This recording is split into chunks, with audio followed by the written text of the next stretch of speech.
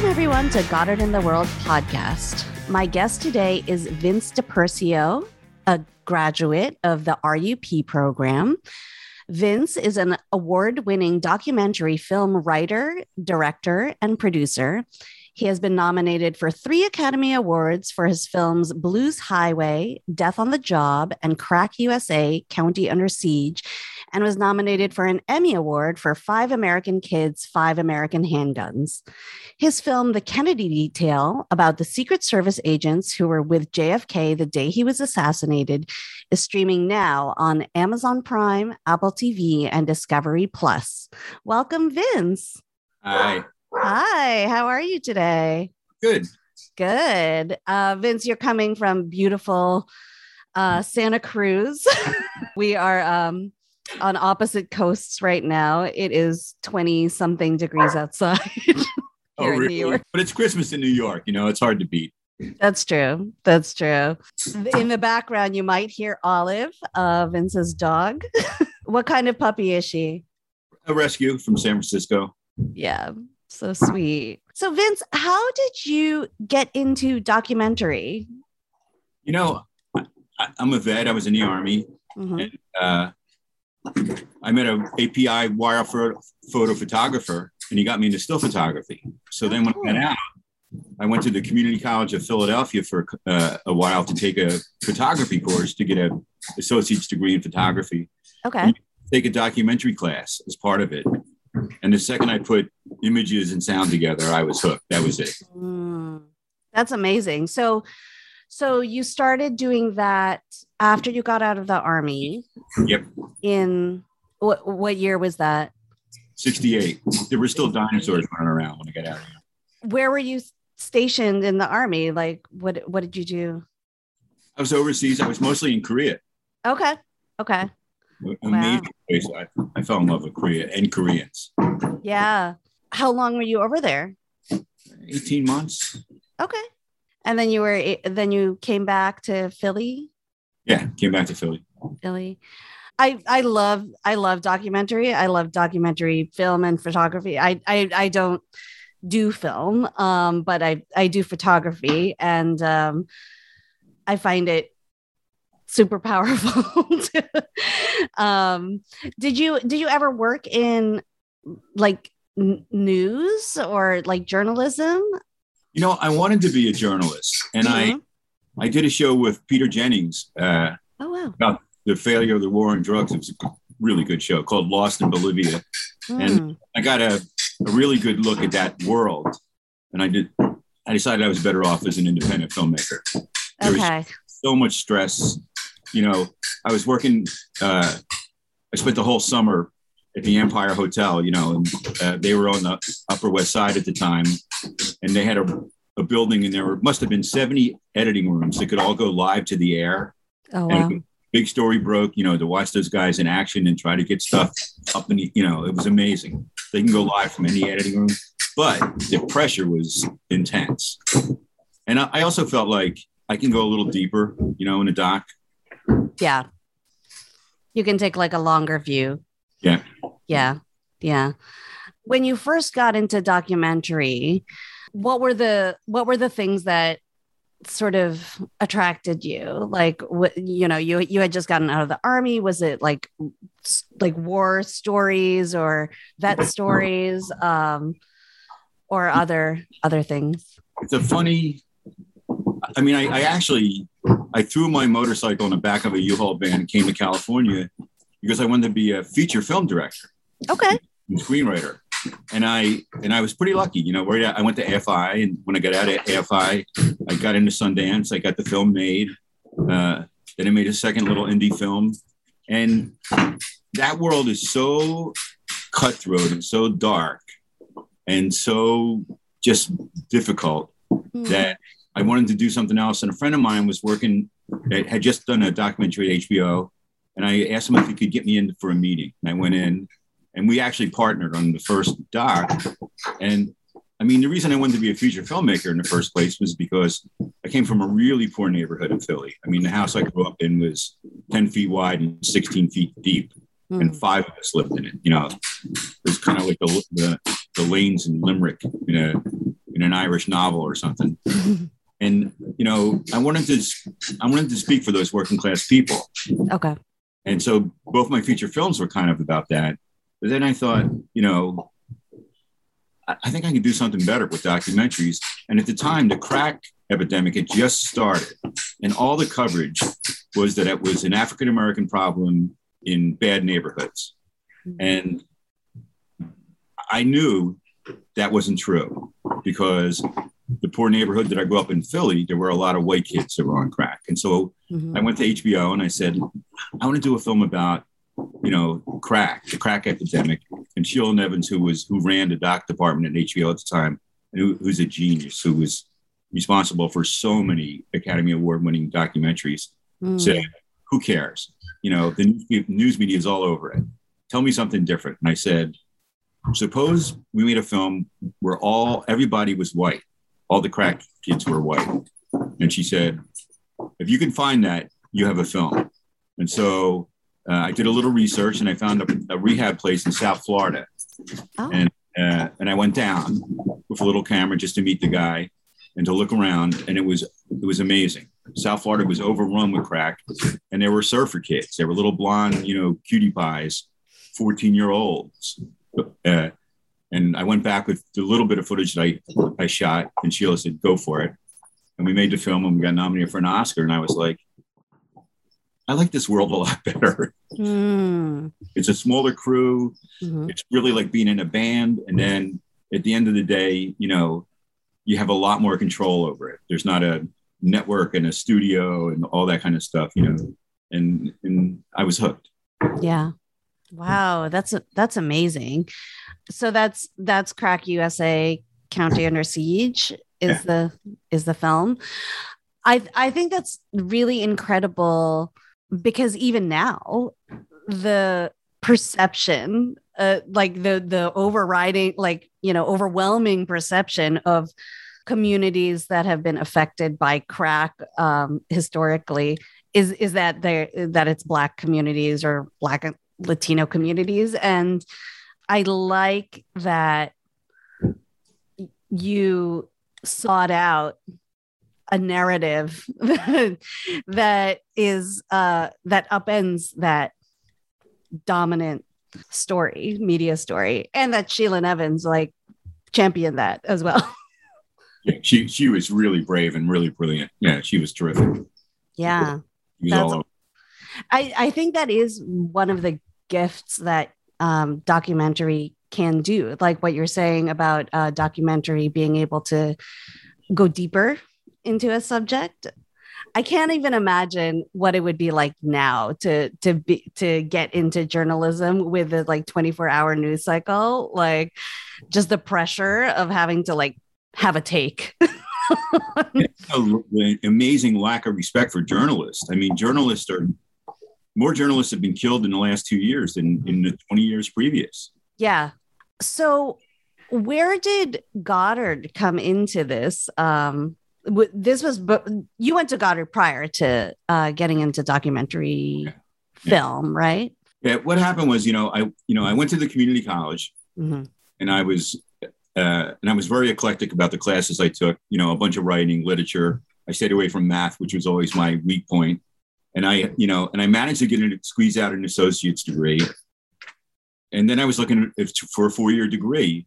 And again, coming from a poor family, nobody was going to pay for it. I had a GI Bill.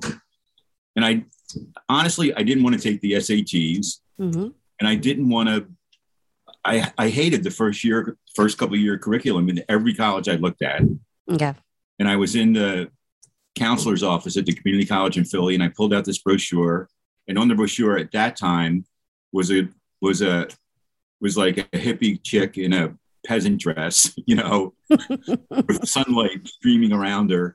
And I opened it up and I started reading, and I was like, no grades, make your own curriculum, and I just sent them a box of stuff. I sent them a box of my photos, a couple of short stories I had worked on, my first short film. I just put it all in a box and sent it to Goddard as my application instead of I didn't even fill out an application form. Wow. And Goddard at the time was, it was an amazing place. And I got a letter back saying, we'd love you to come. Mm-hmm. And so, I went to Goddard and studied film with Walter Ungerer, who kept all the equipment at his house and wouldn't let any students use it. Oh, dear.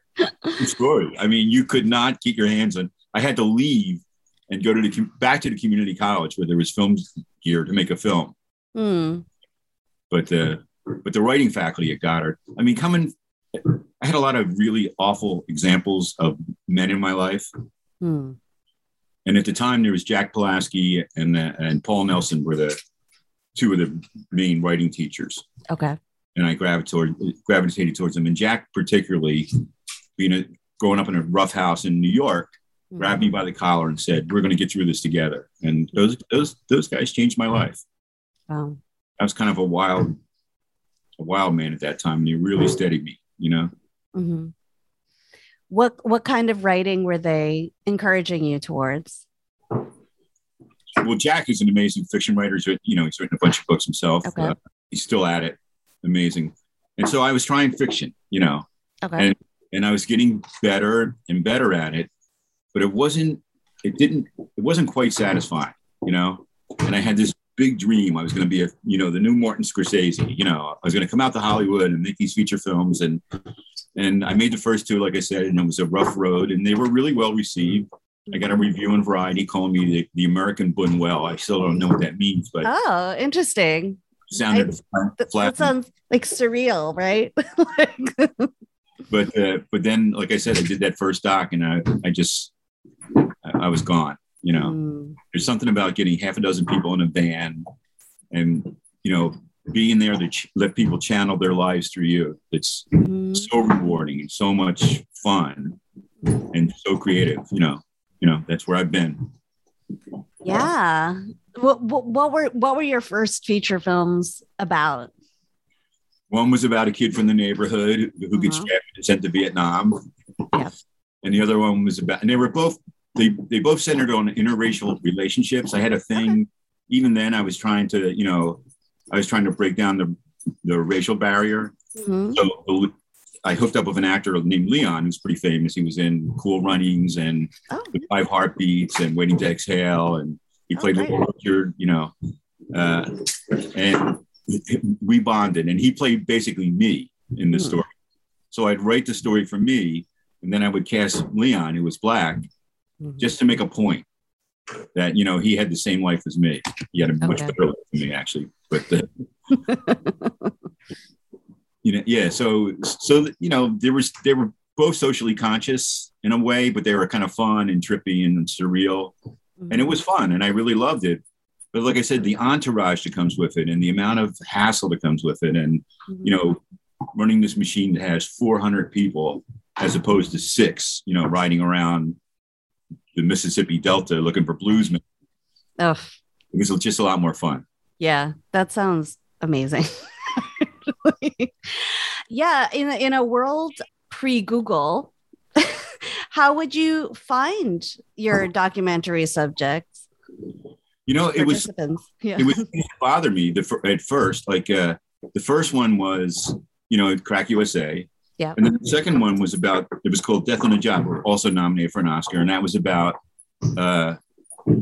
companies that kill their employees through negligence. And, coming from blue collar factory workers, I wanted to, and I found out that there was only one person in the whole country dealing with that.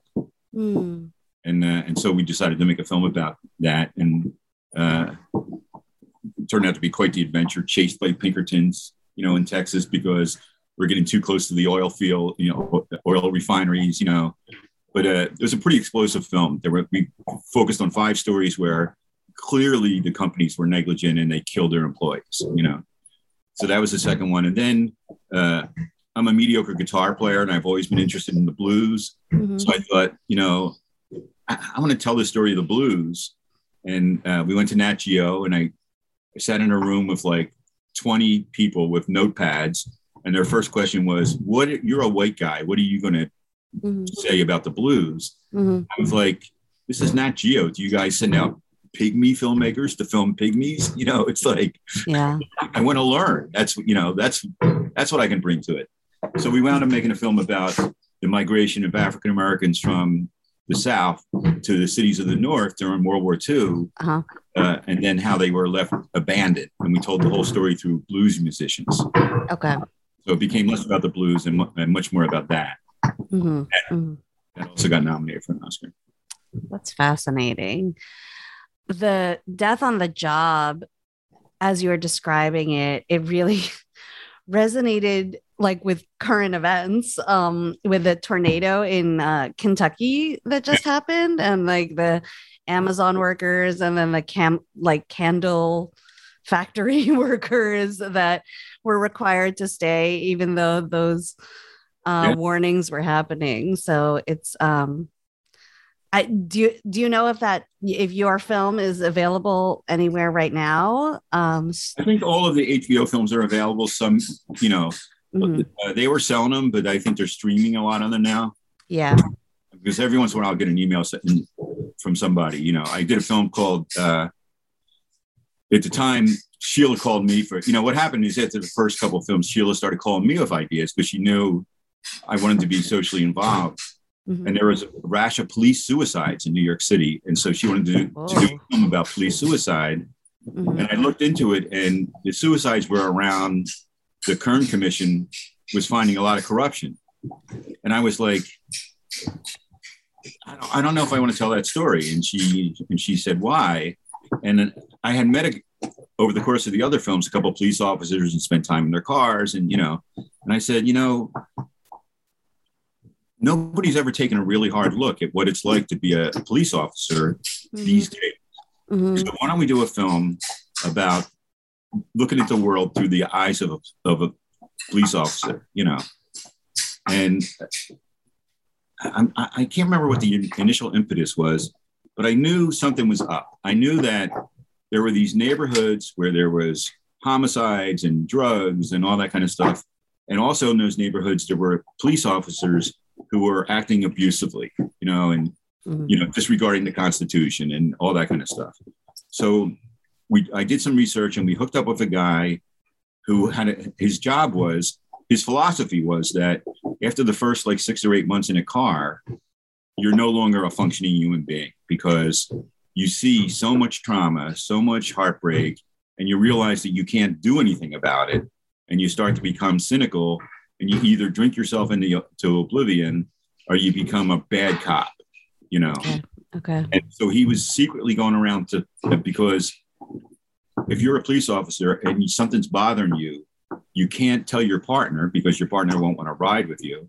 And you can't tell your boss because if anything happened, they'd be liable. So they have to take you off the street, have to take your gun. Oh, wow. So, they don't, they keep it all inside and they drink. And so we did a film, and that won the Robert Kennedy Award for Journalism, actually, that film. Okay. It's really surprising to me because it, in the film, we have cops crying in their cars. I mean, it was just seriously heartbreaking looking at what in Memphis, what they had to deal with every day, how little support they had. In fact, I was riding with an Irish cop. He was from Ireland. He had played for Ireland in the World Cup. And I rode with him for 6 months almost.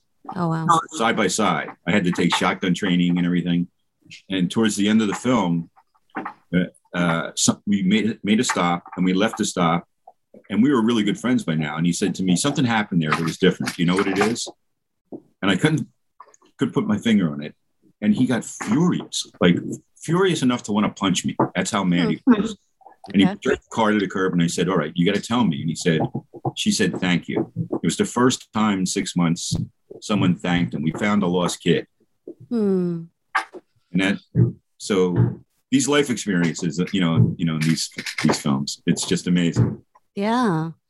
What's the name of that film? It's called Memphis PD, War on the Streets. Okay. And HBO did a thing where they screened it for free on PBS all across the country. Oh, wow. I think they sent out 500 copies to police departments that asked for copies of it. Oh, wow. And that led to me working with law enforcement on a lot of shows Mm-hmm. Yeah. With DEA in Bolivia with Peter Jennings, we exposing the fallacy. It's Olive holding on. Did Olive move the computer? We were exposing the fallacy of the war on drugs. In fact, Mogadishu happened at the same time, and everybody rushed overseas. And Peter was with us in Bolivia. And in the New York Times, they wrote up while everybody was tripping over themselves to cover this story in Mogadishu, Peter went and did something important, exposing the war on drugs. So it was pretty cool. Wow, that's so interesting. Once you started getting interested in like documentary photography and then film, were there documentary filmmakers that you were interested in and tried to emulate or like studied? As part of the curriculum at the community college, I had to study both features. The teacher was really a documentary freak. And I had to look at, Penny Baker's documentaries and what's his face? I'm forgetting his name. Ticket Follies. It'll come to me in a second. Anyway, he was another genius. And then Michael Moore came along, Yeah. And I liked the first couple of his films. I'm not that crazy about him anymore. Yeah. I think he just preaches to the converted, which I think is a fatal flaw for a documentary filmmaker. Yeah.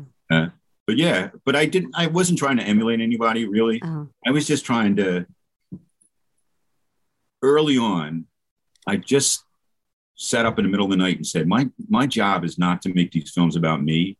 My job is to let people tell their story through me and then make it sexy. Make it look good and make it sound good and make it cool. But really, they're the storytellers. I'm just the channeler. And from then on, it's been a blast. And that's really my approach every time out. Yeah. How do you win the trust of your documentary subjects to tell the story? I always insist that I get to go out and meet them before. I mean, I've had a strange career for a documentary filmmaker. All of my films, except for 2 or 3, have been subsidized by a network. I worked for ABC, NBC, CBS, Fox, PBS, HBO, Showtime, Discovery. You name a channel, I've worked for them, right? Yeah. So they've all been commissioned. Okay. And I always insist that I get to go out first, just by myself, and meet the people and talk to them. And what I found really early on was that, we don't listen to each other anymore. Nobody listens to anything, especially now. It's worse than it ever was. But even back then, and that as soon as they realized that I really sincerely wanted to hear their story, that I didn't have an agenda, I didn't have a slant, I didn't have a bent, they're on board. I mean, I've been with, the president of Bolivia, the DEA agents in the middle of the jungle, with, drug dealers, with everybody. I did a film a couple of years ago about the rise of hate in America under the last presidency. Kim Kardashian and I just did a show about the inequities of the prison system. But it's always the people who tell the story, really. I'm just the funnel. Yeah. Yeah. It's really interesting, especially if like a lot of people, sort of live on Twitter or Facebook or whatever, and we kind of just get siloed, right? It's interesting to think of the idea that you can go into a community that is not yours and people will speak with you because you're there to listen to their story. Yeah. I mean, once they say you don't have a tail and horns and you really want to listen, everybody opens up. I very rarely have run across somebody who didn't want to speak. And usually that's somebody who's doing what they're not supposed to be doing, and has gotten away with it and doesn't want to talk, Right. The film that you did with Kim Kardashian, is that out already? Yeah, and I think that's still streaming on Oxygen. It's called The Justice Project. Okay, cool. And she just got, she just passed the baby bar. Yeah. I have to say, I had just done 4 shows in a row for Oxygen. Mm-hmm. And the one I had just finished was about, the rise of hate in America. So I was feeling my oats about, telling stories that matter. Yeah. And I'm sitting on the beach in Santa Barbara and I get a call and it's the production company. And they say, we want you. What happens is that the network knew me. They knew my work. The production company had a show. So the network says, we'll do it if you get Vince to do it. So the production calls me and I didn't know that had happened, that they needed me, Mm-hmm. and they said, we have this thing with Kim Kardashian, she wants to do something about prison reform. And my opinion of Kim was based on, what we see in the media. Sure. And I turned it down. I said, I'm not interested, and they said, why? And I said, I don't want to be the voice for some celebrity who's going to do one thing in their life and then, walk away. Mm-hmm. And they said, that's not Kim. It's not Kim. Will you do us the favor of just getting on the phone with her? Mm. So I got on the phone with her and she had me convinced in 3 minutes. She knew so much about the subject.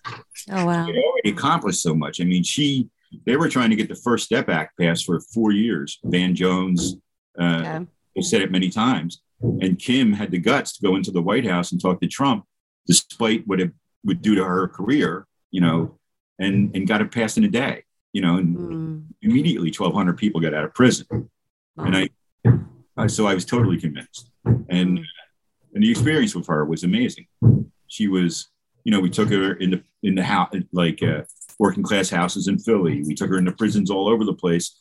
And the respect that the prisoners, they don't like that word, the incarcerated people had for Kim was amazing. Because they know that she's a champion for them and she's sincere. So it was an amazing experience. Wow. I'm proud of her, man. Passing the big. She wants to be a lawyer and she wants to start a firm where all the other lawyers are incarcerated. Oh, okay. Interesting. So they can work the system from inside. Okay. Are there a good number of lawyers that are incarcerated? No. No, not right now. Yeah. Yeah. But the most illuminating experience on that show was there's a guy in DC, right outside of DC, Dr. Howard, and he works at Georgetown. He teaches at Georgetown, and he started the Georgetown Prison Project, which is a program that they run inside the DC jails where you can get a Georgetown degree. And it's not watered down. It's not tailored for, for people that are incarcerated. They put you through the ringer. It's a real Georgetown program. Mm-hmm. And we took him to a room to talk to the people that are in that program. And it was like out of Oz. We will go into a room and there's 40 guys in orange jumpsuits and knit hats. Mm-hmm. And what's unusual about this program, it's the only program in the country that's co-ed. There were also like a dozen women also, and Kim spoke for a minute and then she started taking questions and the questions were brilliant. One person after another would stand up and say, this is really great what you're doing, but you need to look at this, and they kept tasking her, to do stuff. And she kept responding. And it was amazing. And then when it was over, they all kind of surrounded me and the cameraman over there, and they wanted to know about what we're doing. And I made friends with some of them. And every person in that room had committed a capital crime, had either murdered someone, or some other horrendous act. Mm-hmm. And they all, basically rehabilitated themselves. And when I took the show, the central question was, because it's easy, the First Step Act was about people that had bad drug convictions. It's easy to get those people out of prison. Right. Everybody says, all right, that's not fair. He was 15 years old, but it's much harder when you say this kid shot somebody and killed him when he was 15. Mm-hmm. Then you meet a 40-year-old man who's been inside all that time, who has unbelievable remorse for what he did. It totally changed my mind and changed my life, actually. Mm-hmm. And that's why I do these things. Mm. Oh, that's fascinating. So let's talk about the Kennedy Detail, which is streaming now, like I said, on Amazon Prime, Apple TV, and Discovery Plus. How did that film come about? and what can people, it's the Secret Service agents who are with JFK, which is pretty wild like to think about. So how did that film come about, and what was the process of making that? One of the agents was writing a book. He was on that tour, but he wasn't in Dallas that day. And I think a lot of times, like, the person who missed the action winds up telling the story, you know? Yeah. And he wrote it with a female correspondent. And the book was optioned by a production company. Okay. Documentary. And they called me. Mm-hmm. And they said, you know, we're going to take the Secret Service guys who were at JFK the day he was killed back to Dallas. And they've never spoken about it before. And they've never gone back together before. And I was like, yeah, wow. And, you know, because who wasn't fascinated about that, right? Mm-hmm. And there was a weird thing. There's a guy, a conspiracy theorist, who blames the agents for the assassination. And his name is Vince DiPiero. Oh, my God. So I went to Dallas, and I introduced myself to the agents, and they're all really surly with me and, you know, standoffish. So I asked this woman who wrote the book why, and she tells me about this guy, and I go, oh, I'm not him, you know, I'm not him. And then what happened was the guy who planned the motorcade, Win Lawson, had a stroke, and I brought him into the room first. We had the idea was, this is a little filmmaking inside baseball. Yeah. The network had flown down, right? So I'm trying to interview these guys about the most traumatic experience in their life. And there's the production company execs are there. And then there's network execs. And we have always, a lot of times we have like a video village, which is a bunch of monitors where they can watch the interviews. And I thought, you know, these guys are going to be critiquing me the whole time while I'm doing this. And I don't need that pressure. So I went over to the agents and I said, you know, there's going to be monitors where you can watch Win's interview. You should go into that room knowing that the execs wouldn't say a bad word about me if the agents were in the room, right? Oh, that's funny. So I did Win's interview, and it was an eye opener because he had a serious stroke, and he helped in, and he couldn't speak. And then as soon as we started the interview, he focused. He told the story for the first time. But what was really remarkable was the second he was done, the other agents burst in and started hugging him. And I went, oh my God, these guys have never heard each other's feelings about that day. And man, what an experience. To stand up in that window, you know, we got a car that looked just like the car. We turned it on to Elm Street, and they were standing in the window, were shooting over their shoulders, they were watching.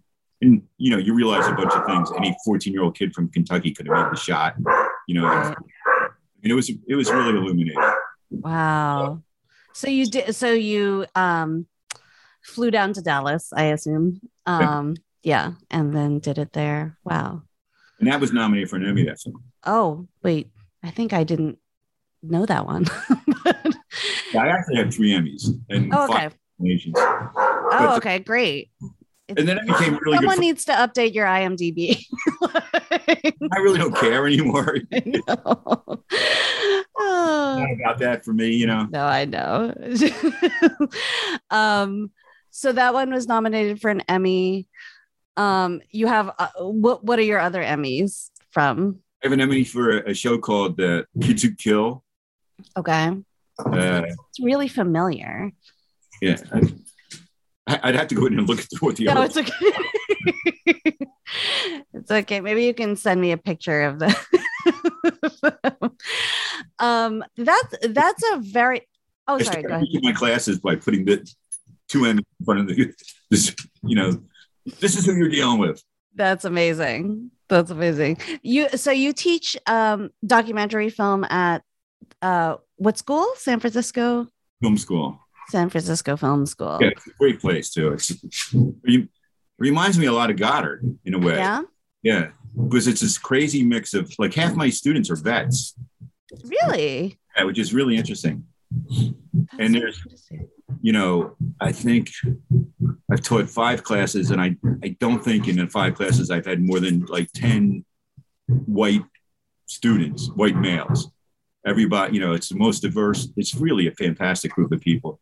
and to hear their stories and see what they're interested in, the stories they want to tell, help them get there, has been so rewarding in so many ways. So how do you shepherd their stories, like, and the what are you teaching them in your classes?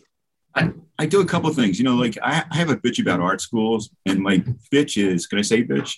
Yeah, we totally. Art school, and my bitch is, they feed your desire to like tell the world who you are, and then they dump you out on the street, and you don't know what to do, and especially with film schools. So part of what I'm teaching, part of what I do is I bring in people in the business, really big people, like the head lawyer for Netflix, or the guy who used to run Cinemax, who all went to film school to be directors, and none of them are directors intentionally. Just to let them know that there's a bunch of different avenues to get your foot in the door. You don't have to be a director. But then the other thing is, like, we talk over and over about listening to each other, and about how it's not about you, and how you don't want to preach to the converted, which a lesson I had to learn little by little, and you want to invite people who may not agree with you into your story, so that you can change their minds. That should be your approach. And that's basically, and then so they wind up calling me at midnight, I have an idea for something. You want to talk, can I talk to you? And I love it. I love just helping them, because they have so much to say, and what they're going to say is going to be important. Yeah, I think it's really interesting. So the movie that keeps like popping into my head, the documentary that keeps popping into my head is Harlan County, USA, which I only saw in the last year. I think my husband watched it on his own, and then he said, "We have to watch this. This is like one of the best movies I've ever seen." And it's not a community that I know at all, and I didn't know what it was going to be about or anything, but I think the filmmaker, she let the story unfold, and cared enough about her subjects to let the story unfold without a pre-existing agenda. And I do think that's like a very powerful way to tell a story. And I like what you say about not preaching to the converted. I mean, that's kind of what happens when we're just like on Twitter or whatever. And I'm 100% guilty of it, like just sort of being in my own echo chamber. but yeah, no, that's that film in particular is genius. I mean, we actually were doing Reebok commercials at the same time, Barbara and I. I was doing Allen Iverson, she was doing Shaq. Oh wow. Yeah, but yeah, and I you're right. I mean, the dialogue has never been so stratified as it is now, Yeah.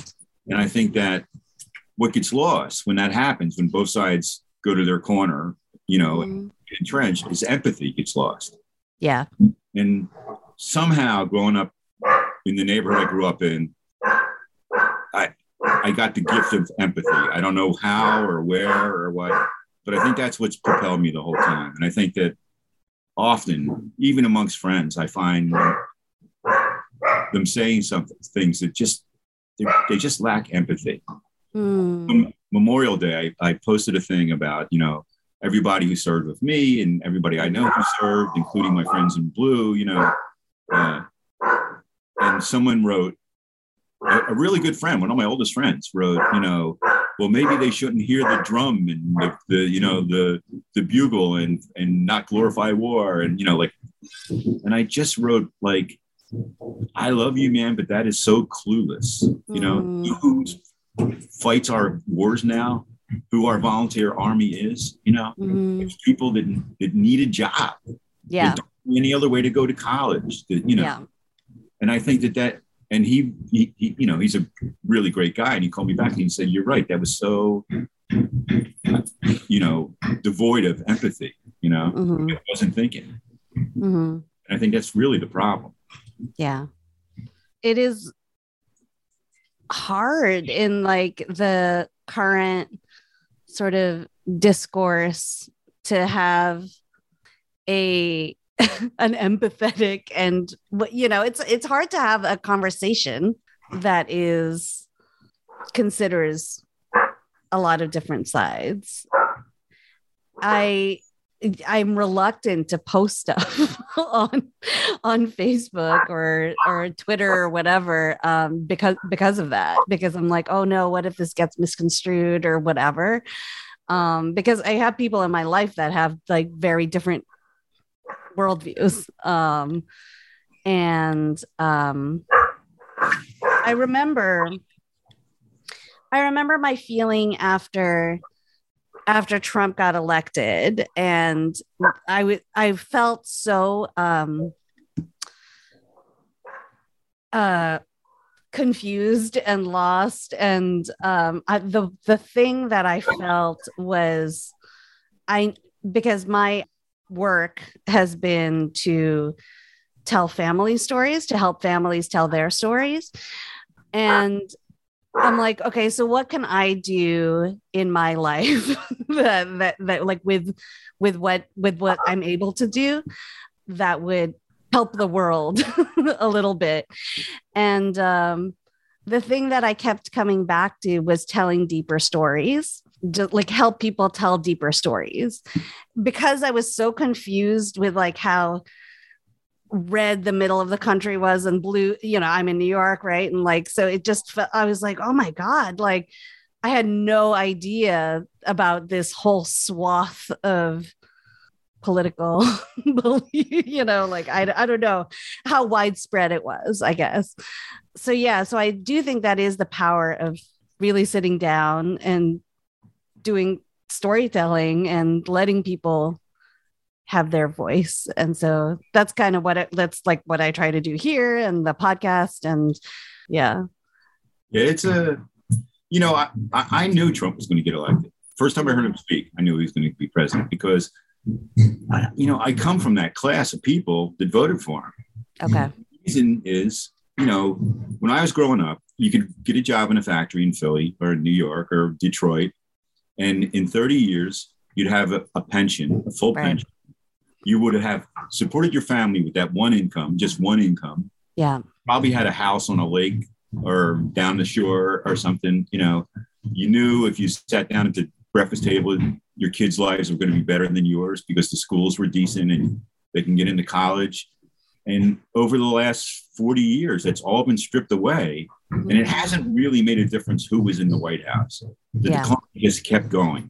And so there's this vast number of people in the country who don't believe either party anymore. Right. And I'm a screaming radical liberal. Yeah. I think that, until the Democratic Party gets back to its roots, the union people that built it, the people that have been left behind. And it's great to worry about the big things like climate change but in the meantime, the Supreme Court was stolen. The Republicans have now they actually have set up an apparatus now that can invalidate an election if they want to. There's plenty of reporting on that. I don't have to be the person that says it, but it's true. Yeah. And I think that the Democratic Party has lost its soul. And until it regains it, until it refines its empathy, we're going to be wandering around in the woods. Mm-hmm. Those people need to be addressed. Mm-hmm. Arthur Miller said, in this great play, attention must be paid. Mm. Yeah. So you work with your students now on bringing their stories or the stories they're interested in telling forward, the documentary stories. And I love that your classes are diverse, because that is super important for people to tell stories from their own communities. I don't think I think people can tell stories from other communities as well. But I also think it's important for people to have opportunities to tell their stories from within. And so in the documentary world, what would you like to see in the next like 10 years shifting or? It's the best time ever to be a documentary filmmaker because there are all these new venues, and they're all screaming for product. And so they're much more willing to entertain things that they wouldn't have entertained before. But also what I tell my students is, there's been a gigantic shift in the headspace in Los Angeles regarding diversity over the last 5 years. I mean, Oscar So White was a great, all my friends were pulling their hair out and befuddled by it. And it was so brilliant because it just relentlessly shone a light on, how not diverse everything was. And now when you've been through the streaming services, there's all kinds of stuff on. And I think what's going to happen, I know what's going to happen because I can see it already, is we're going to get documentaries from voices we've been, kept from hearing from. And now those voices have access, And what's really great is they're not just doing it. Like I judged the documentaries for a long time for the Oscars and for the Guild, and you would see some of those films.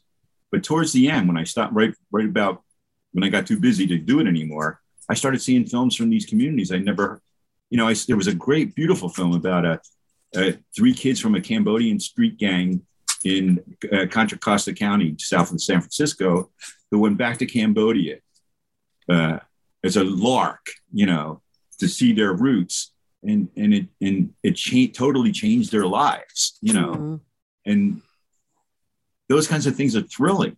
I saw a film done by an autistic kid about another autistic kid called Billy the Kid, an amazing documentary. Wow. I just think it's going to be awesome. Nice. That's great. So what projects do you have coming up? The next thing I'm going to do, so hopefully, I'm keeping my fingers crossed because you never know, but it looks like it's going to go, is Clint Hill, who was one of the Secret Service men who was there that day. He was assigned to Jackie. So he was 28 years old. He was on the Eisenhower detail, but he wasn't working in the White House, which is, the pinnacle where every Secret Service agent wants to be. And he gets a call, and the call is, you're gonna be in the White House. And he thinks, I'm going to be guarding the president. And they bring him into a room, and he's 28, and there's this 31-year-old drop-dead beautiful woman. And they say, you're going to be responsible for Jackie. And so, she's one of the most popular, mysterious, figures in American history. And he wants to tell the story of his 4 years with her, which, so he's the lens for the, what Jackie's years in the White House were like. And he's an amazing man. He jumped on the back of the car and tried to save her and all that kind of stuff. Went through alcoholism, came out the other end. He wants to tell a story. So I think that's what we're doing next. Oh, fascinating. Did he, was he part of the Kennedy detail? Yeah, his job was to be with Jackie. This is with Jackie. Okay, great. And he had a particular, JFK, he had a lever in his car so he could raise and lower himself, so people could see him. And he didn't want Secret Service agents all over the car in Dallas because there were wanted posters up all over the city, wanted dead or alive, there was a lot of hate for him. And he just wanted to put on a show, and so Clint wasn't on the car when the shots ran out. Right. And the car speeded up immediately. And he ran in the footage of if you ever see the Zapruder film, he runs and he jumps on the back of the car. And at 70 miles an hour, they went to Parkland, and he was just hanging on to the back of the convertible the whole time. Oh, my God. And he always felt like if he had been on the car, maybe he would have taken the shot, Never know. Wow. That's fascinating. Did he write a book about it or? Well, him and the woman who, they're together now, who was partners in the first book. They've written 3 books together about his time with Jackie, all New York Times bestsellers. They're doing the 4th book right now. Wow, that's so fascinating. We're sort of coming to time, but I'm curious if you want to talk about it. You had said earlier that growing up in the neighborhood you did in Philly gave you a lot of empathy, or somehow you developed empathy through growing up there. Can you talk a little bit about that? Do you have a story that, like an early experience that made you realize what empathy was to you? I had a few, one that someday I want to do something with it, but there was I lived in a street that was so narrow that cars can only come down one side. And if they parked, they had to park half on the sidewalk. Okay. And if cars were parked on the sidewalk, it was really difficult to even get out of the street, and it dead ended on a railroad, right? Okay. And in the middle of this working class block, blue collar block, where all the guys, got up in the morning to go to work, stopped at the corner bar and loaded up on shots, went to work, came home, hit the bar again, and there was wife beating, and, there was all kinds of craziness in this blue collar neighborhood. In the middle of that block, there was a lesbian couple. And one of them was her name. We called her Hawaiian Rose. I don't know why that was her nickname, right? Mm-hmm. But I remember there was a guy across the street who used to beat his wife, and he was a pretty big guy. And one day, Rose knocked on their door and said to him, "If I hear her scream again, I'm going to come in here and I'm going to slit your throat." Mm. And he didn't know what to say. And she said, and if you have a problem with that, we can step out in the street right now. And I was like, this gay woman is the best man on my block, and it just made me think I should look past prejudices. I should look past what I'm told the labels are and look at the person. Yeah. At what age were you when that happened? 13, maybe 14. Yeah, that's super formative. Yeah. As an experience. Well, thank you so much for talking with me today, Vince. I mean, I'm sure there's a lot more that we could talk about. When you were at Goddard, were there people that you connected with that you're either still in touch with, or that you just remember having a specific connection with there? Oh yeah. I mean, there was something about, living in the Northwoods through the winter, that made people really bond, Yeah. And I still have friends. I just 2 days ago hooked up with somebody. I guess he went to Sundance, I went to Sundance, and the woman who used to run Sundance had a birthday. So I wrote on Facebook, "Happy birthday." And he was like, "Are you the same Vince?" And now we're friends, on Facebook. Oh, but cool. Yeah, there was something really formative about it. And it's a shame that,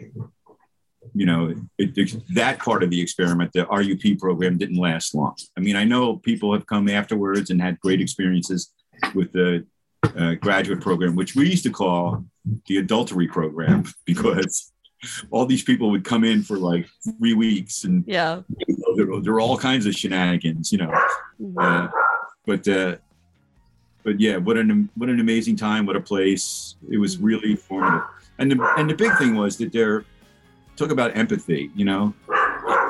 I could have easily fallen through the cracks in any other college, but at Goddard, people made a point to grab a hold of me and say, "We understand you're angry. We understand where you're coming from, but you have something to say, and you're never going to be able to say it unless you lose that chip off your shoulder."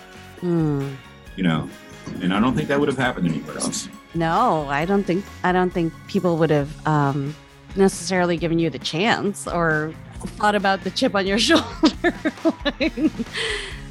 Yeah, that's awesome. Thank you so much for talking with me today, Vince. This is great. Thank you. Thank you for listening to this week's episode. For more information about anything we talked about, please check the show notes. This podcast is a project of Goddard Alumni Council. It is produced, hosted, and edited by Amanda Faye Laxon. If you are interested in being a guest on the podcast or would like more information, please visit goddardalumni.com/podcast. Please subscribe to the podcast in your favorite listening app so you never miss an episode. See you next time.